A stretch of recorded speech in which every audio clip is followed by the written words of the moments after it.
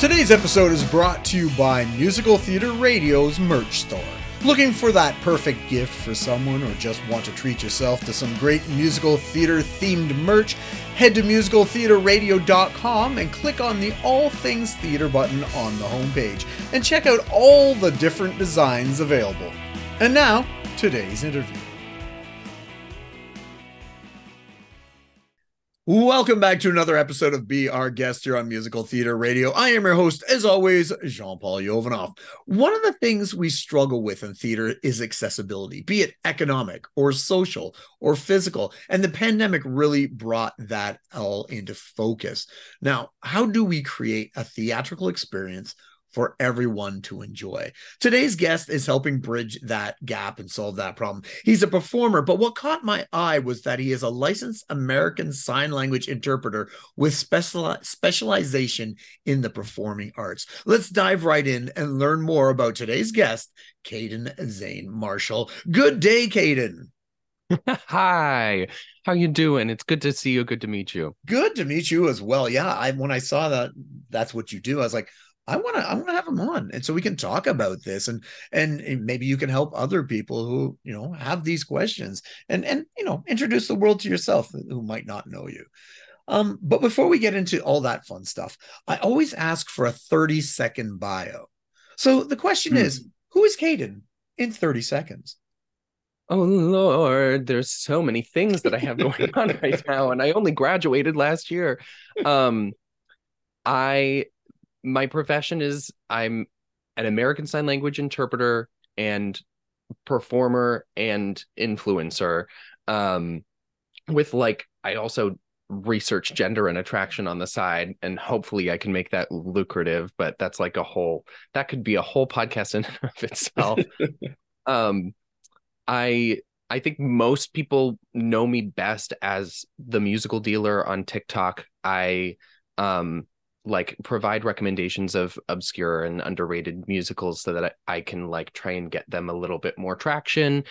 Typically the show has no idea who I am, and I just find it online. I find an album and I'm like, this is amazing, y'all should listen to it. And sometimes it really does a good number for the show. I'm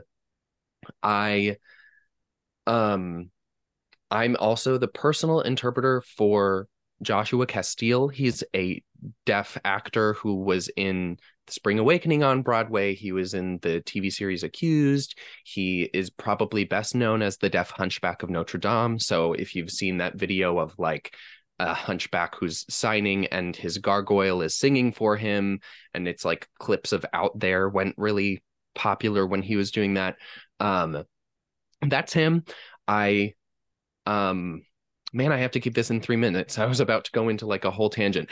I travel around the country, working on his different projects. I interpret for films, for theater. I recently directed for one of his shows. I was his assistant director for a deaf version of Peter and the Starcatcher in Janesville, Wisconsin. I was the on-staff interpreter, one of the two on-staff interpreters for American Players Theater's production of Romeo and Juliet, where Josh was a deaf Romeo and a man named Robert Schleifer was a deaf Friar Lawrence, and everybody else was hearing, and it was a whole ASL culture moment. And I do a lot of advocacy for accessibility in theater, a lot of work with theaters, advising them or finding interpreters for them or interpreting for them myself. Was that 3 minutes? Well, it's actually 30 seconds, but that's okay. Wow. That's what? That's okay. You know what? Some people just can't. They have so much stuff in their life that 30 seconds isn't enough. But you know what? That's okay. So my question, excuse me, is were you always into musical theater growing up, or is that something you discovered a little bit later in life? It was a pretty early thing.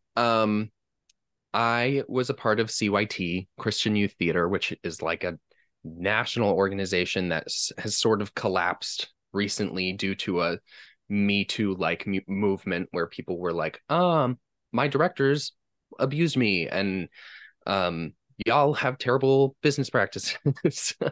But when I was 6, I started taking some of their workshops in acting and stuff. And then when I was 8, I did my first show there, which was Jungle Book. And I continued to do that all the way until I was 18 and graduated from the program. And then almost immediately afterwards, they were like, new policy, queer people are not allowed to work for us or perform for us. And everybody was like, how do you expect to take the queer out of theater? Like what kind of logic is that? And there was a lot of upset and people tried to change it and the company was like, no. So I think like I know the headquarters in San Diego entirely shut down. Most of the locations in Chicagoland shut down. It's still going, but like with small numbers. And I'm like, well, yeah, get what you get. I wasn't sure if I wanted to do that with my life when I graduated, though. So I took a gap year, took some ASL classes, and I was like, I think I would regret it if I didn't go for both. So I got 2 BAs in those 2 topics. Nice. That's crazy. Just go It's back. The what? crazy. I don't even like. There's no words. To It's express. stupid. Yeah, that's probably the best word. Yeah. And it was pretty heartbreaking for like a lot of us Yeah. because so many people, the employees and the students, grew up in that program. So What just to stick with that for a second, what do you think changed? What was the that all of a sudden not allowing gay people into theater is I guess mandate from the well, top or my understanding is that there had been a don't ask, don't tell policy. I worked for them for a while and I just yeah. knew that I wasn't supposed to mention it. And but but like queer people were sort of being discriminated against and like having smaller problems than the one that they ultimately had. And they were like, please release a policy, please make some kind of statement or change that helps us like move through this space. And they were like, oh, are you sure you want a policy? We'll give you a policy. And finally, like, just fucked everything up. Excuse Wow. my language. I don't know if I'm allowed to swear on here.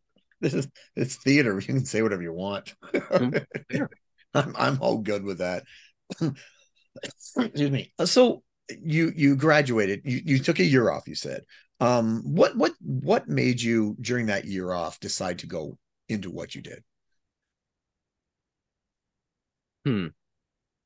I started taking some college classes at local colleges that had ASL programs, like from Adam Wazalewski and Elka Weinbrenner, and they told me that interpreting could be a like lucrative profession for me. They thought that my skills were good. I was picking things up well. And it just kind of felt like I was being pushed in that direction. But I had also spent the last like 12 years doing theater and loving theater. And I was listening to every cast album I could freaking find at all times. And I was like, I just don't think it would make sense for me to like leave that behind. And I know that deaf theater exists. I know about the Deaf West Spring Awakening. I was obsessed with the Deaf West Spring Awakening. I was studying Josh's performances on YouTube and going, wow, how is that? Like, is that something that I can get into? So my dad at the time was very, I will not allow you to get into debt. And also, I don't want you to go to college because he's very like anti the college system. Um, Not that he doesn't think I would benefit from it, but he's like, I think you can do that without getting into $100,000 of debt or whatever. Yeah. And I was like, I definitely don't want to get into a lot of debt going to college, but you cannot interpret successfully without a college degree. Like it's a very complex kind of thing. And like the laws in Illinois, like say you have to have a degree to do this. Wow. And I was like, there's kind of like not another option. So I was like, okay, I am going to do that, but if I only major in ASL and I don't have a minor in musical theater or something like that, like I'm going to lose my connection to theater and I think I'm just not going to have a very good time. So Yes. I tried to minor, but the college that I went to, Columbia College Chicago, didn't have a musical theater minor. And I was like, so I have to major. I guess I have to major. This is what we're doing. Um, and the double majoring actually went really well. I was on the Nice. dean's list for like 2 years straight. Um, and or maybe more than that. And I will say the theater program at Columbia College Chicago is like Wild West, crazy, crazy, very disorganized, and lots of infighting going on. Um, but the ASL program is like real freaking good. It's one of the best in the country as I understand it. And there wasn't really like I couldn't find any other places that offered me both degrees. So I was like, this is what we're doing. I'm gonna make the most of it. I'm gonna work real hard. And I think I benefited from that a lot. That's the program that put me working with Josh in the first place. And now he's not only like my boss, my like main client, he's also my boyfriend. So Well, that helps. Yeah. really helps your language acquisition to date somebody who uses another language too. For sure, for sure. Was there what made you get into to ASL in the first place? Was there something, or is it just something you were curious about? I it was really just something I was curious about, and I didn't want to take any other language credits. I'd already taken Spanish and I was like not enjoying this. I wasn't interested in French or Latin. And that's kind of all that was offered at my school. And I was like, hey, Elizabeth. Elizabeth was my neighbor. She's like my second mother. And she also taught civics at my high school.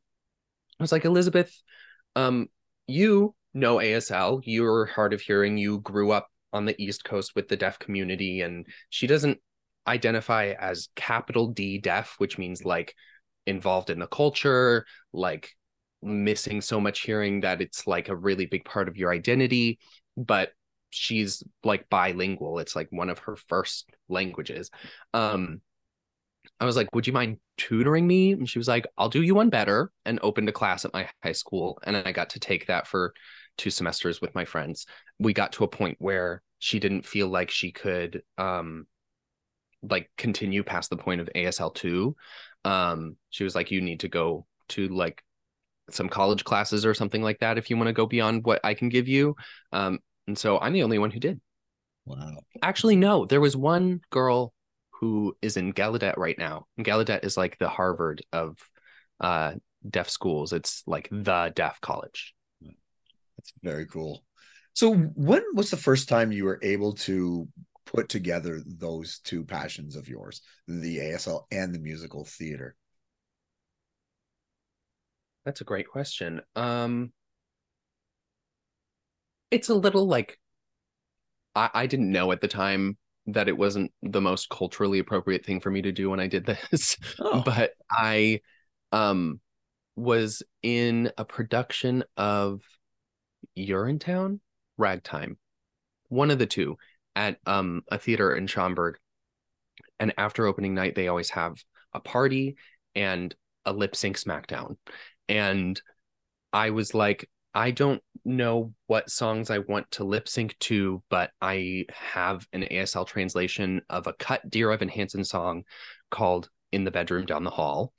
Um, and so I did a very rough interpretation of that song because I wasn't too far along in learning the language. Um, but it was definitely a like cool showstopper trick, and I won the lip sync thing, which I wasn't even lip syncing. I was using my hands. So I kind of cheated the system. One, it didn't get me anything other than like clout. yeah. Um, and I was like, oh my gosh, I loved that. That was fun. The next time that I really actually got to, I was supposed to interpret a production of Cabaret when I was a student, and then that got canceled because of the pandemic. It was when I started working with Josh. Um, he was directing, he was the deaf director of a production of The Little Mermaid, and that there weren't deaf people in the cast, but he was like, hey, I need interpreters. And the theater was like, hey, we can't afford interpreters. Will you take students? And he was like, I roll, I guess. And me and one of our roommates, Makeda, um, and another interpreting student named Haven all got placed there because we all had experience in theater. And Josh immediately really liked what we were doing, really liked what I was doing. And because I knew what the rehearsal room looked like. Yeah. I could jump in and know what a proscenium was and know how to navigate around the actors. Whereas he told me, I've been without a personal interpreter for a couple of years now, and every time I work with like random interpreters, it's like some old lady who's like, I always wanted to try theater and I saw this job listing and I thought I would just give it a go. And then they get to Tech Week, and Tech Week is crazy hell, so Yeah. overwhelming, and they'll like just shut down. Yeah. And he's like, I'm so sick of having to teach all of my interpreters how to do stuff, and you just knew exactly what to do from the get-go. And I was like, Nice. What's it? How does it work? What is the process of working with the director, and staging that sort of thing? Because I looked at one of the videos for Spring Awakening, the 2012 on his channel, and just how does it go about that? Is it pre? Just tell me. I just don't know how to describe exactly how it works. And I guess I've never had to describe like in general how it works. It's like, well, if the director is deaf and the whole cast is hearing, Mhm. that's not too hard because No. I just have to go and stand with whoever he's talking to and interpret what's going on. Most of the time, he speaks for himself, which isn't true of all deaf people. It's not necessarily true of most deaf people. Um, but he grew up like learning how to speak and everything. So um, I'm just it looks like me running all around the room while he's behind the table and giving him little cues about like Yeah. this person's kind of pitchy in how they're singing this, or they're I have to give a lot of subtext. Like they'll be saying, "Oh no, I got it." And I have to tell him, well, it sounds like they're very nervous and like they're gonna cry. Because he doesn't have access to that Right. information unless they're showing it on their face. Yeah. Um, but then if actors and director is deaf, that gets like really, really complicated. In Peter and the Starcatcher, I was assistant directing and I was like the interpreting coordinator. So we had a group of interpreting students from University of Milwaukee, Wisconsin, who were working with us, helping us. And that required like a minimum of 3 interpreters running around the room at all times because we had 6 deaf, 7 deaf, 7 deaf people in the cast, 7 hearing people in the cast, like 3 deaf people behind the table, 4 or 5 hearing people behind the table. And it was just like communication madness. And me and the stage manager were like 2 of the only people that knew both languages and weren't interpreting. And it was just like crazy, crazy stressful, but a huge learning experience.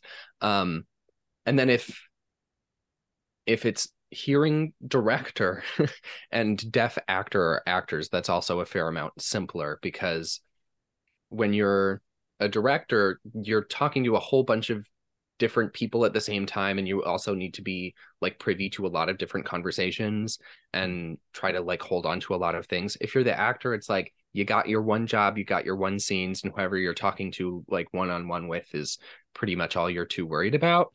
I haven't interpreted a musical where it's a hearing director and deaf actors, but I'm sure that'll be a whole thing.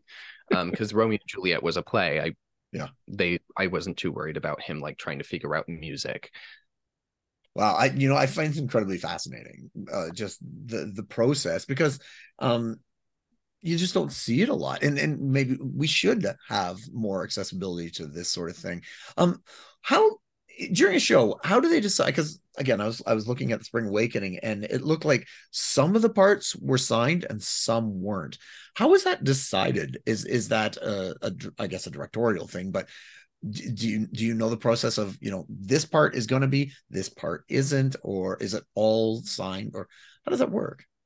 Well, for Peter and the Starcatcher, um it was a long casting process of like, how do we shuffle these people around? Because our goal was to have an entirely deaf cast and then to bring in like hearing actors just to voice for them, but then not enough deaf people auditioned, and they were all like, we want to be in the crew, we don't want to be on stage. And we were like, well, that doesn't help us a whole lot, but thank you. So deciding which characters are going to be deaf has a lot to do with how the characters can be adapted to fit deaf culture. Um, so, for example, in Peter and the Starcatcher, Peter starts out very shy and awkward and direct and a little nasty sometimes, and like he's creative, but he's very disempowered, and he doesn't really do things for himself. Molly does the things for him and sort of teaches him and empowers him, and like her being an example in his life is a big part of what makes him become the person that he is. So we said, that looks deaf. That looks like a kid who's deaf and is language deprived and like doesn't know ASL very much and is kind of lacking in identity, who meets a girl who's like deaf of deaf, signs really, really well, uses lots of visual vernacular, and is like really resolute in her identity. And she starts like leading him along, and like he's like taking in the language and going, oh, I got it, I can get there, and like has this whole transformation as he gets an identity. And then Blackstash, the Captain Hook character, he's using lots of like, he's a very verbose character. He uses a lot of vocabulary words, and he doesn't use them right all the time. And we were like, that sounds a whole lot like a deaf person who's very oral, who was brought up like being forced to speak, has a lot of pride in their ability to speak. And that's a whole like aspect of deaf culture, is it's kind of like a culture war of, is it best to know English? Is it best to know ASL? Most deaf people agree, like, give people access to ASL, because if you're trying to teach someone who can't hear how to speak, that's like a near impossible task, and then they're lacking in language beyond the point where they need to have language for their brain to develop properly, and it's a whole thing. But like Blackstash doesn't sign as much, and he much prefers to speak. And so we have this boy who's very impressionable and about to receive his identity, and two like opposing influences, one who's very, very ASL and one who's very, very English.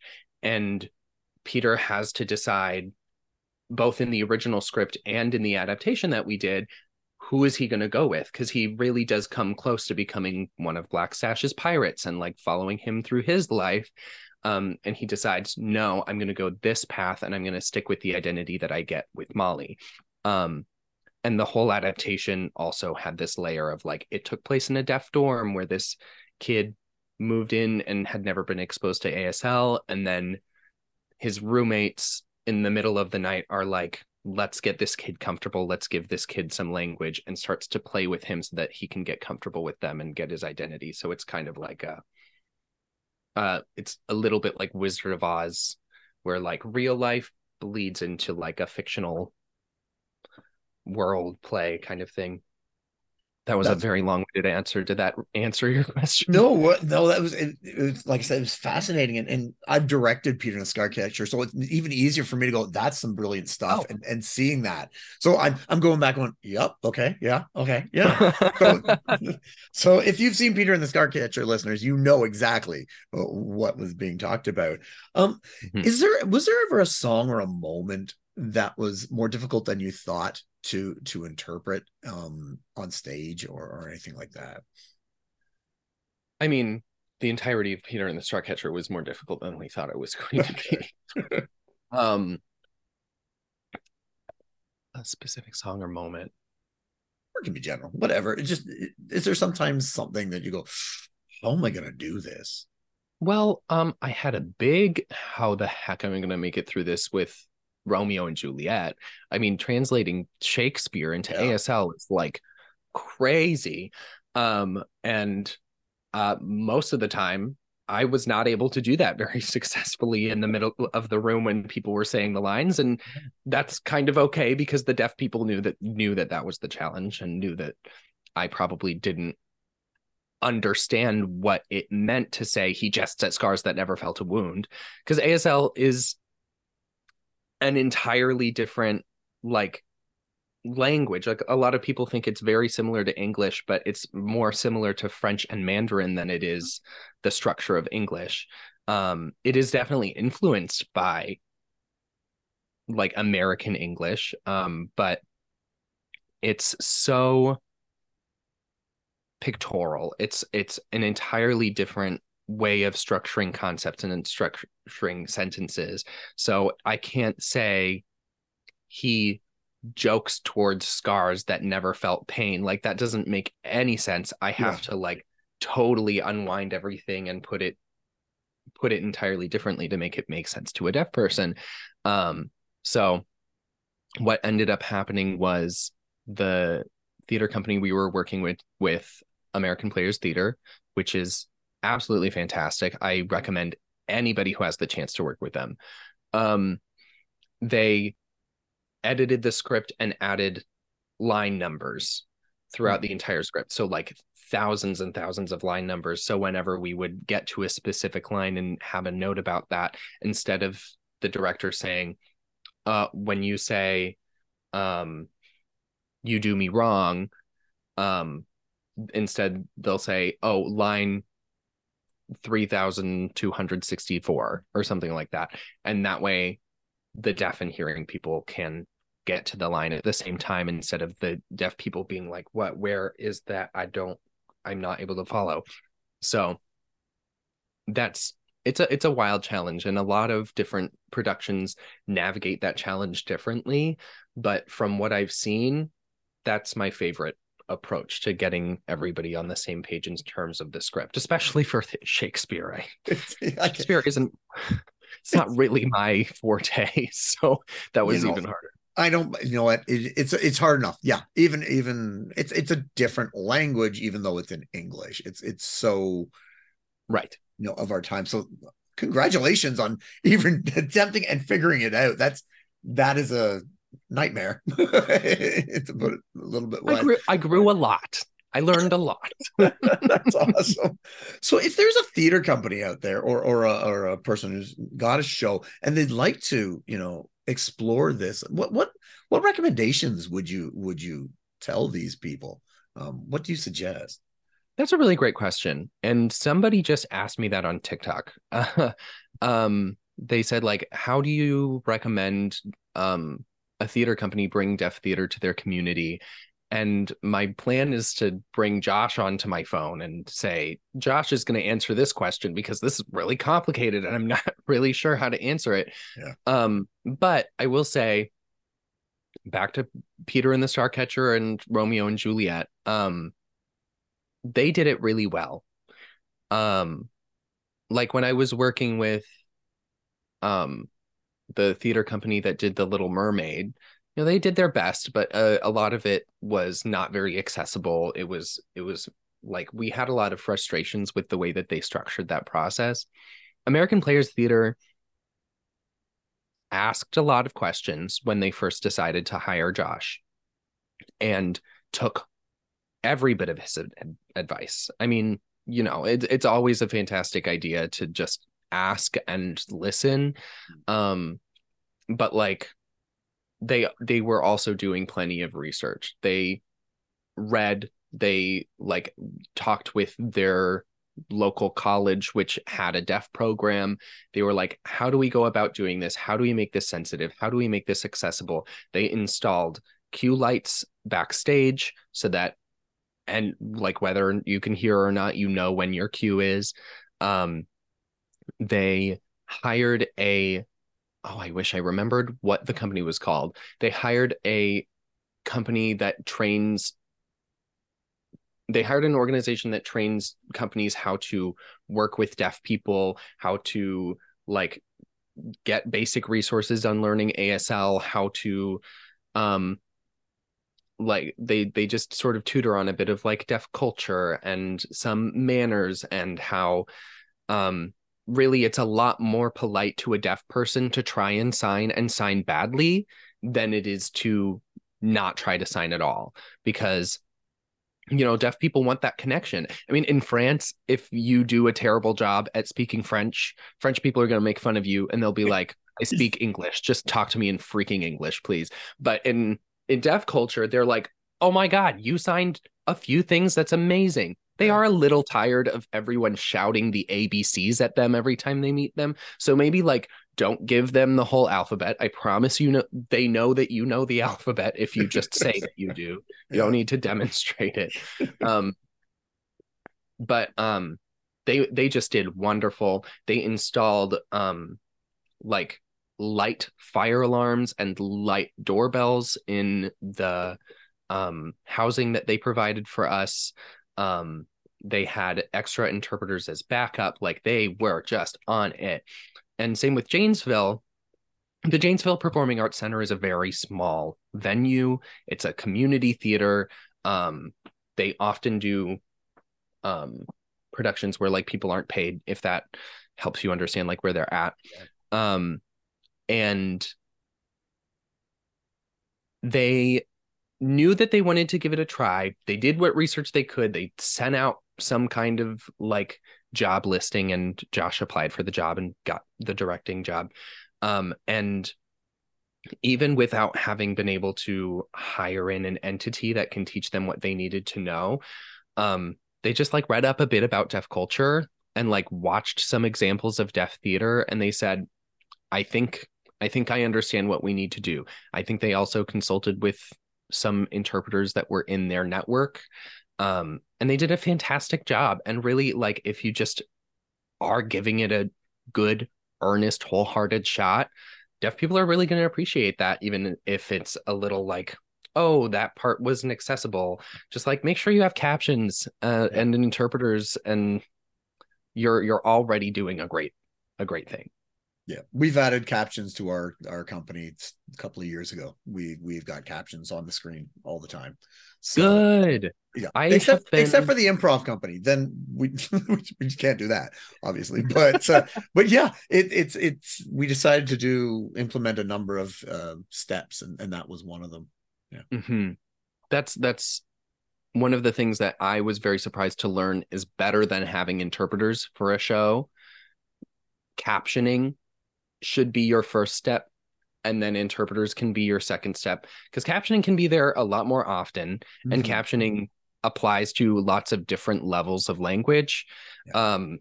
But interpreting, it's a little bit more limited. It's definitely necessary for an improv show, and it really helps if you have like a dedicated show with interpreters, and that'll be really good if something goes wrong in the theater, and deaf people will know, Yeah. because if they go off script or if there's an emergency, the captions aren't going to say that. But yeah, Yeah.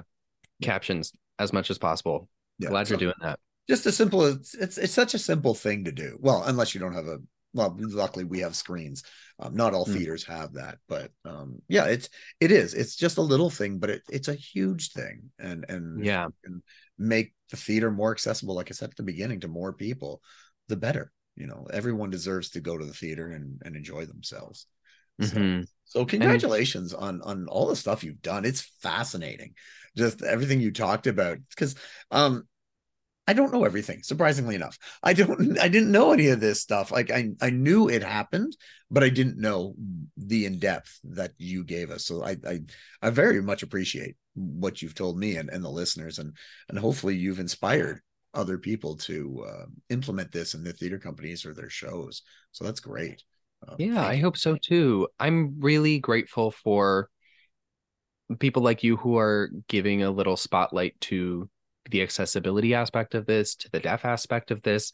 Highly encourage you, if you get the chance, to get a deaf person on your show and just talk about what they're doing in theater, because their perspectives are going to be way more deep and rich than mine can be. I mean, especially since I've only been doing this for a few years. Um, I'm I am in a very niche career right now, Yeah. which I'm very lucky, especially in like the way that the cost of living is going right now. I'm very lucky to have so many opportunities and have been able to do so much more than I expected to just after graduating. Um, but I think deaf it feels like deaf theater and deaf artists are ramping up into like a heyday. I think a lot of people are talking about the genre of like deaf culture, and the ways that things can be more accessible for them. So we're trying to take advantage of that and like maximize returns, because usually these things have their rise and then their fall. And the more that the deaf community can take advantage of these opportunities and build a foundation that allows them to continue, that's going to be fantastic, because um, the percentage of deaf people who are unemployed is really dismal. The percentage of deaf children who are born to hearing parents and the parents never teach them sign is really abysmal. And that's why there is like so many deaf people just immediately go into advocacy type work and assistance work and teaching the moment that they graduate, because it's like it feels like they have no other choice but like to fight for their right to exist and for their right to be seen and for their deaf culture to not be smashed out. Yeah. A lot of people don't know that Alexander Graham Bell is like the villain of deaf culture. Like people just know him as like the telephone dude, which I think Yeah. he even stole that invention or something like that. Don't quote me on that, but I think I remember something about that. But he was the purveyor of oralism.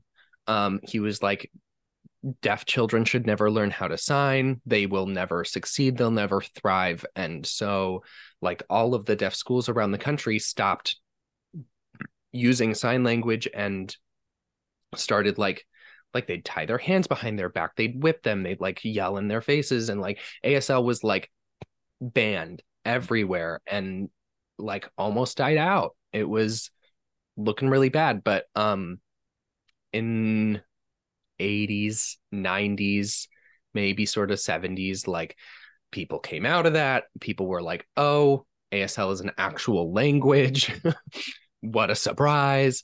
And the damage that his philosophy spreading around the country did to the deaf community is still like so prevalent today. Like so many people that I work with are from like situations where they just like had no access to language, and that did so much damage to their ability to thrive in their future. So the more that we get deaf people and deaf stories and deaf culture on stage, on film, and on our television and our podcasts, even as ironic as it is, Yeah. the more that their culture has the ability to bounce back from the kind of damage, you know? So I'll just pivot for a second for this last little bit. Do Being it. an influencer, how, why, how did that come about? um, it's a Or good just question. organic and it just happened? Yeah. You started.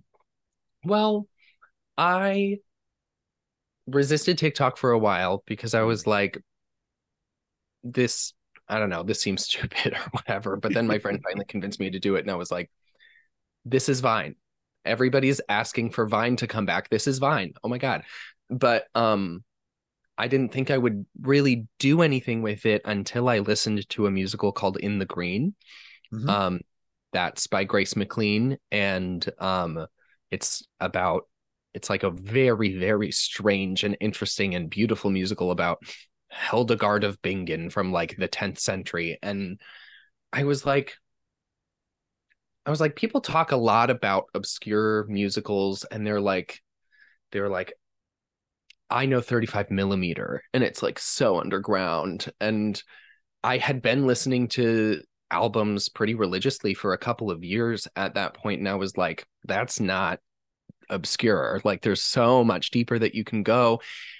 And I kept on discovering things like In the Green as I was going about it and being like, this is really freaking good and interesting. And I don't know where I could find anybody talking about it. I would love to have a platform that's strong enough to find something really good and very small and be able to like boost it into the public consciousness. And that sort of became my mission statement for my TikTok. Yeah. Obviously, I do a lot of like silly fun stuff too, but like my core is finding hidden gems, finding small artists, and trying my best to format it in a way that will make TikTok push it and get a community around it. And I haven't been able to do that with many more than like maybe three, four, five. But for example, like one of my proudest ones was talking about the musical Islander, which is a Scottish I a saw that when I was in cappella. New York. Oh my God. It's so, I had to have them. As soon as I saw it, I contacted them, says, I have to have you guys on and talk to you. So I interviewed You them. had them on? I had them. I loved the Islander. It was so Oh, good. Yes. so good.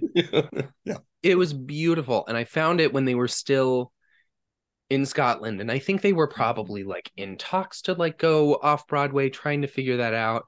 But I was like, yeah, this is so freaking good. And the video took off. It was one of the first times that my videos did really well.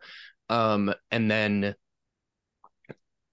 I talked about like, oh, it moved to Broadway. They invited me to fly out to New York, and I got to watch the show and have drinks with the actresses and had a wonderful time. And like ever since then, I still get comments from people being like, you introduced me to Islander. Thank you so much. That was on my Spotify Wrapped. Like that was, so I was like, yes, I'm so glad.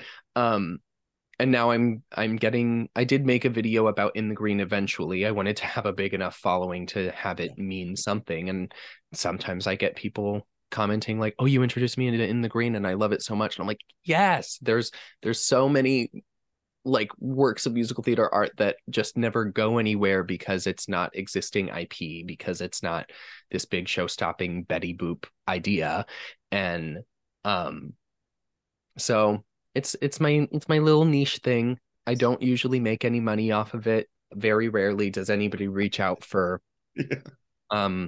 like sponsorships or something like that, because this is theater. Like I can't, Yeah. like nobody has the money for that. Exactly. um but every once in a while it's really cool to get like Yeah. the Notebook sent me a box of like their merch for supporting them and Nice. for publicizing their show. I also got a box from Millennials Are Killing Musicals, and I know Nico. Nico, I've yes, talked to Nico. I've known her for a few years. Yeah, she's awesome I as well. love Nico. Yeah. It's So funny because I was looking through I was going through your TikTok going, yep, I play that show. I play that show. In the Green, I play that show. Like just all this stuff because I totally agree. These, if, and not to say anything bad about, on Broadway on Sirius or iHeart, Broadway, but it's all the surface level stuff. If you want to yeah, listen to Hamilton, Oklahoma, or Mean Girls, fine, that's cool. But I on our station play, In the Greens and Millennials and that 1963 off Broadway show that no, it crashed after 3 weeks, but still has a good cast recording. And right. people should discover them. And I'm glad you do this. You help introduce these shows that are just under the radar. Because I saw the one about Lord of the Rings. I watched Uh-huh. that one. I saw Lord of the Rings originally in Toronto when it first came. And you're right. Wow. It's not a great show. And it's insane. I got stories about that because my friend was the house manager of that theater, and orcs were tripping tripwires, which paused the show for 45 minutes because the mountain couldn't move. There's just stuff. And I saw the original Ragtime here in Toronto too.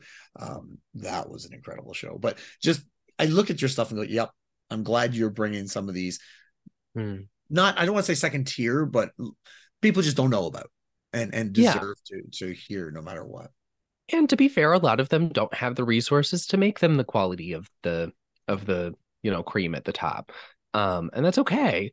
Yeah. I And I try to acknowledge when it's like, and that's a little rough and that's okay. There are sometimes there have been times where people are like, oh, you need to listen to this. And I've been like, this is awful. And at first I would go on TikTok and be like, I don't think this is worth your time.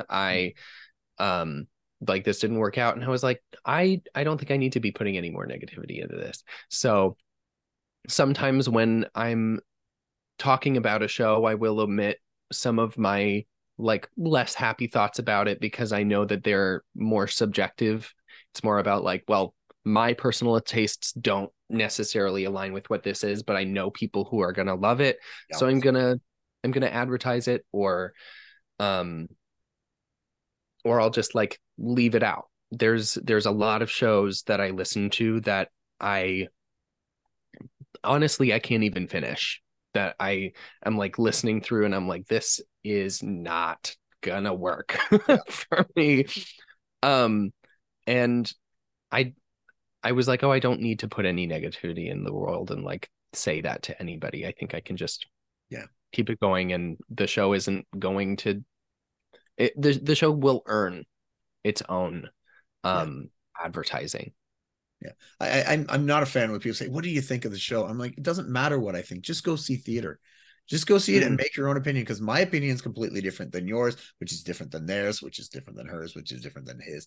So just go see theater, make your own opinion. So Mhm. good on you. Just to, promote it. That's the important thing, is promote these shows and get them heard. And I was similarly very excited to see, like, I went to your website and I saw like your lineup of like the different episodes that you've done, and I saw like the Xena Warrior musical on there, and I was like, I'm about to listen to that. I'm going to listen to the podcast, and then I'm going to listen to the album and all that stuff. And I was like, how did I not find this dude?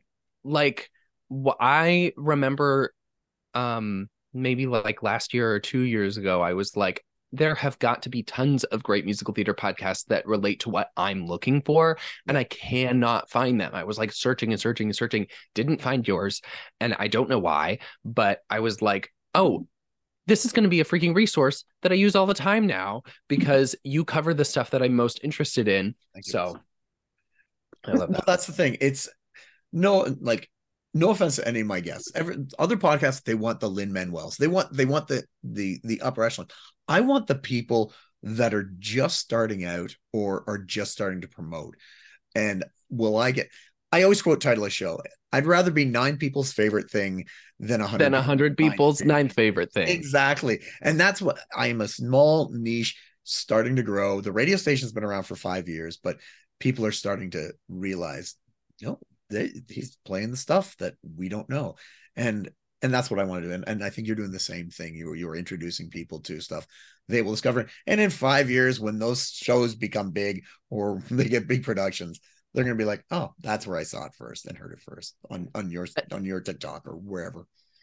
And honestly, that's one of the feelings that I'm like chasing with the influencer thing. Like, as much as I'm like, ooh, I just love to support local artists, Yeah. I also just love the feeling of I knew that one first. Like, I found that before most people did. That's a fun feeling. It is. I always ask the people that I play that are new. I say, all I ask is just give me a ticket to the first show. Just give me a Mm. ticket to. I don't even have to be the opening. Just let me go see you on stage. I've been promoting you Yeah. for 5 years. Let me go see what this is happening. So, Plus, in Chicago, a lot of the shows that I'm really interested in seeing, they're not around, and they're not going to be around in my area for another few years. yes, yeah, So I'm hoping that this that my platform can increase album popularity a little bit and cause more shows to like invest in making an album, because that is accessibility. for sure, for sure. Agreed, 100%. Caden, thank you so man. It's been a long day. Caden, thank you so much for coming on today and introducing us to yourself, your platform, and especially the ASL aspect of theater.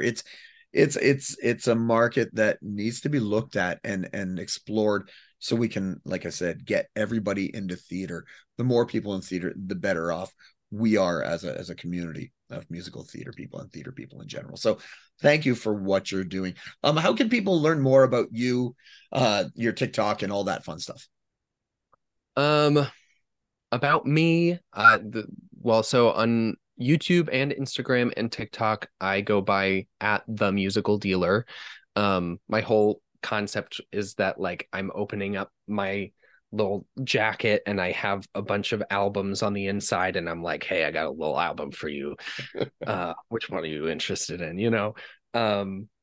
So that's your visualization. That's how you can remember that. And I have a website that is still a little bit in development, but it's almost done. It's Caden-Marshall .com, Caden-Marshall with 2 L's. I'm planning on changing that to cadenzane.com because that's my email, but I'm gonna hold off on that a little bit. But if you can't find it, it's probably because it changed. And that website has 3 main portals. It has an influencer portal where you can like find like resources. You can get to understand how you can work with me or collaborate with me or whatever.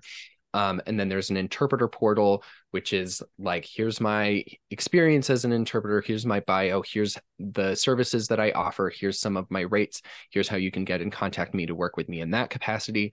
And then I have a performer thing that has like my resume, some like theater examples, like YouTube videos and whatnot of my work. And also like how to get in contact with me, pictures of my headshots, pictures of me in productions, you know. So it's like somebody told me that I needed to have 3 separate websites for those things. And I was like, no, I am not paying for that. I want everybody to be able to jump around and see that I am a multifaceted kind of thing. Cause I think right now the world is looking, it looks very specialized. Like you have to have your one big thing, but the people that I see succeed the most are the ones who have a range of experience, and especially even the people who like switch jobs in the middle of their life, like do some really crazy stuff because they have a wide breadth of experience. So I want people who want me for that. You know what I mean? I hear you. Again, Caden, thank you so much for coming on, and I look forward to hearing more about where you go with everything you do. So thank you so much. Thank you so much. This was so freaking fun. Awesome. If you ever want me back, please, I'd be so down.